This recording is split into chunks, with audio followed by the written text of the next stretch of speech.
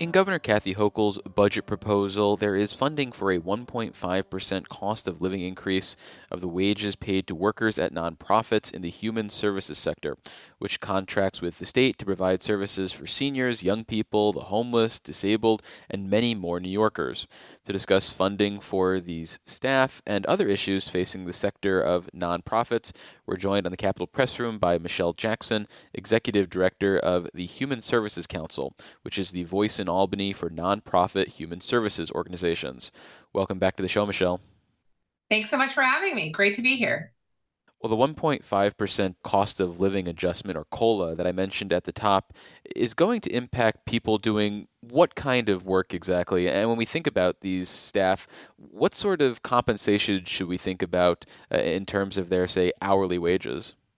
Human services workers really are critical to New York, and they do some of the most essential and life-saving work for New Yorkers. And taking a step back, human services, I think when people think about human services, it's a really wide array of programs. It's some you might expect, like senior centers, services for those experiencing homelessness, but human services is also childcare, after school and summer programs for youth, mental health, domestic violence, drug and substance abuse programs. And so a lot of people from all walks of life come into contact with human services and human services workers at some point in their lives. And these programs improve the economy and also the quality of life for New Yorkers all across the state.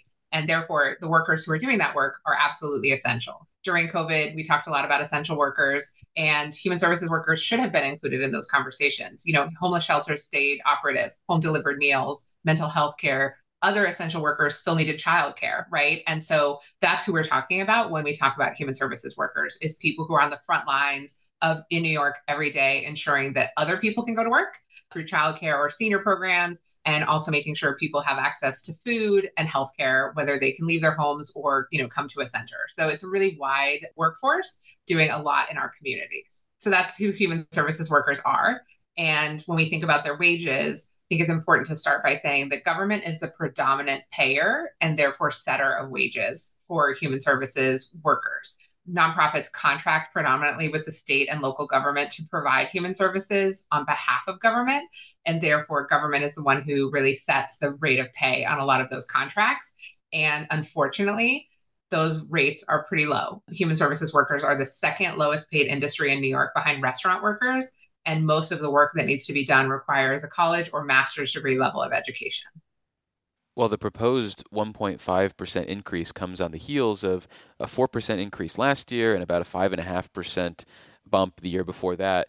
Is it traditional for the state to fund a cost of living increase, or are the recent years a break from, say, the last decade plus in Albany? So, unfortunately, or fortunately now, but unfortunately for history, it is a break. Governor Hochul is the first governor in 15 years to do a cost of living adjustment. We applaud her. We're so happy to have, a governor who understands the importance of the human services workforce and is working to reverse the low wages. Unfortunately, it comes after 15 years of stagnant wages for human services workers. There in 2008 was a statute passed to ensure that human services workers got a COLA based on the consumer price index. And Governor Cuomo deferred that COLA in the budget pretty much every year he was governor. Therefore, we're 15 years behind. So what Governor Hochul and the legislature have done in the last 2 years has been welcome, but there's a lot of ground to make up when it comes to human services wages. Well, what has been the consequence of the relatively stagnant wages? So the first thing is that's how we get to be the second lowest paid industry in the state. Our wages have not kept up with the true cost of living.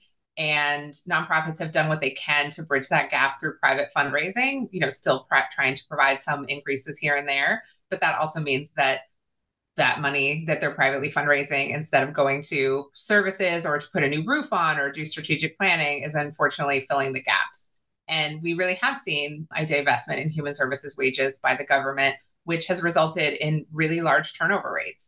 We have organizations that have 40 to 50% vacancy rates at their organizations and have a hard time attracting talent and keeping talent in the nonprofit, the human services world. And what that means is that clients do feel that if you see a new caseworker every 6 months, you're not getting the same quality of service, even if that caseworker is great, because people want to see consistency. And it also means that nonprofits use a lot of resources to hire and train people who may not stick around. So we're seeing that, high vacancy rates along with burnout. And I think it's really important to mention that this is community jobs, right? These are not jobs that you're going to outsource and send somewhere. They're good jobs in communities. They're overwhelmingly women and people of color who hold these jobs. And so by having taxpayer dollars pay poverty wages, we're really doing a disservice to our economy and our communities when we could have really great paying jobs that are essential to New York. Well, sticking with this upcoming fiscal year, what is the cost of living adjustment that you would like to see adopted in a final budget? So we'd like to see a 3.2% COLA because that's what the consumer price index is this year. And following Governor Hochul's 5.4% COLA 2 years ago and the 4% that was, shared between the governor and the legislature, we think this is, good steps forward in terms of etching away at that divestment in human services. So we'd like to see the 3.2% working with the governor and the legislature to get that up from 1.5. But then we also want to see some systemic change both to the COLA legislation and to also how we pay human services workers. So we're also looking to pass wage board legislation this year to really sit down with the state and talk about the COLA is absolutely important, but we need real wage parity and equitable wages in the sector. Oh, before we move on, let me reintroduce you for Capital Press Room listeners just joining us. We're speaking with Michelle Jackson, Executive Director of the Human Services Council, which is the voice in Albany for nonprofit human services organizations that provide services for seniors, young people, the homeless, disabled, and many more New Yorkers. So, the conversation we've been having so far is primarily in terms of percentages, but let's pivot that to actual dollar amounts. So, for example, the governor's proposal, a 1.5% cost of living adjustment, which you and many others in this space say is inadequate. What does that actually translate to in terms of the cost and share of the state's budget? So a 1.5% COLA would be a little under $100 million investment, and the 3.2% COLA, which is what we're asking for and follows the consumer price index for this year. So it's what human services workers should get on their state contracts, would be about 200 million. And is this money that we would need to get from our own state coffers, or because of the way contracts are provided or the services that we're offering, is any of this money that is potentially flowing from federal dollars and we wouldn't necessarily have to cover the entire cost ourselves? First, it's predominantly would come from the state budget and so the state coffers, but absolutely the state does draw down funds from the federal government in terms of some of the programs around housing, homelessness, mental health. There's certainly ways in which there are matching funds from the federal government that come down to this. But I also think in terms of it's pretty good value. There's over 800,000 human services workers across New York State. And so this is a pretty small number compared to how many workers would be impacted by this COLA.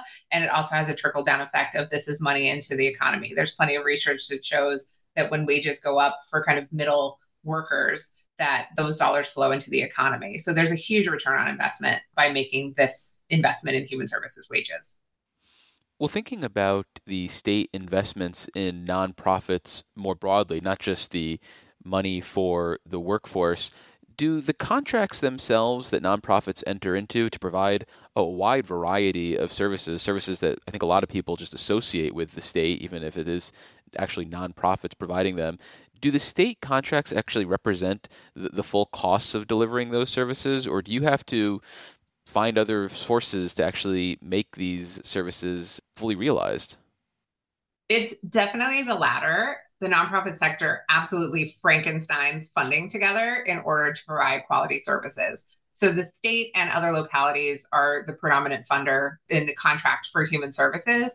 But in New York, at least across the state, nonprofits really kind of cobble together contracts from various government entities, including the state, and also add in private donations and philanthropic dollars in order to kind of bridge the gap. We say on average that nonprofit contracts with the state and the city are cover about 80% of the real cost of providing those services. So nonprofits, when they take these contracts, they're absolutely private fundraising to fill the gap. And also these contracts last between 7 to 10 years without any kind of cost escalators in them. That's one of the reasons we have to do this COLA advocacy to try to kind of bridge that gap. And we all know the cost of everything goes up every year. So even if when a nonprofit takes a contract at the start, it may cover most of the full cost. By the end of the contract, they're absolutely subsidizing it. And that is one of the reasons that also leads to low wages, is it gets harder every year for nonprofits to kind of fill that gap.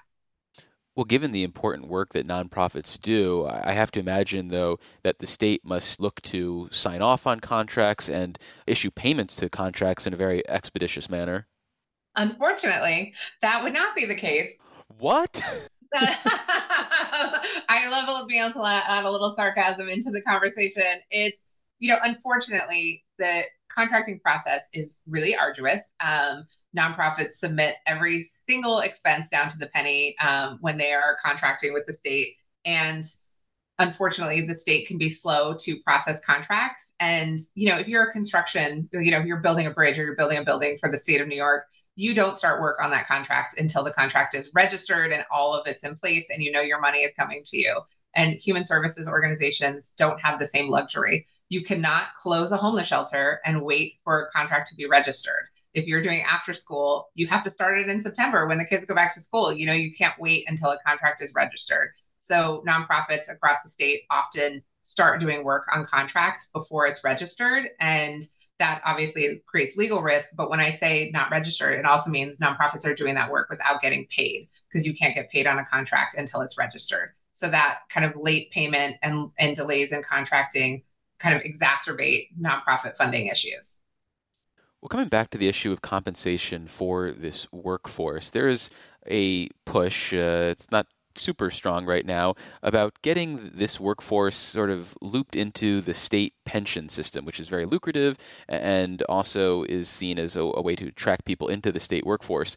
Is that something that you think is a meaningful way of getting people to actually enter and maybe stay in the nonprofit workforce if that type of benefit was provided by the state?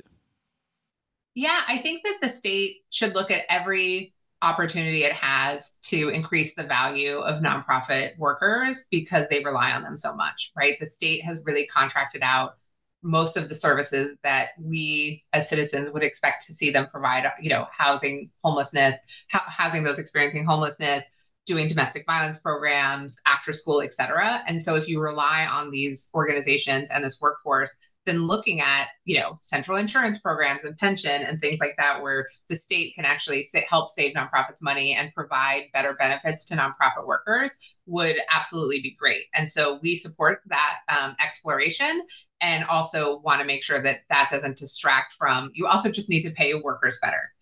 They do need better benefits, and saving money on benefits is important. But at the end of the day, the state should be only providing contracts that have living wages for human services workers in them. We should not be using taxpayer dollars to provide poverty wages out to the sector. And we see a lot of contracts where they expect social workers to be paid $40,000 or $45,000, and that's a master's level education. So we absolutely support other ways to lift up benefits as well, but with a laser focus on pay them better is the important starting point. Well, we're going to have to leave things there. We've been speaking with Michelle Jackson. They're the Executive Director of the Human Services Council. Michelle, thank you so much for making the time. I really appreciate it. Absolutely. Thank you for having me on to talk about such an important issue.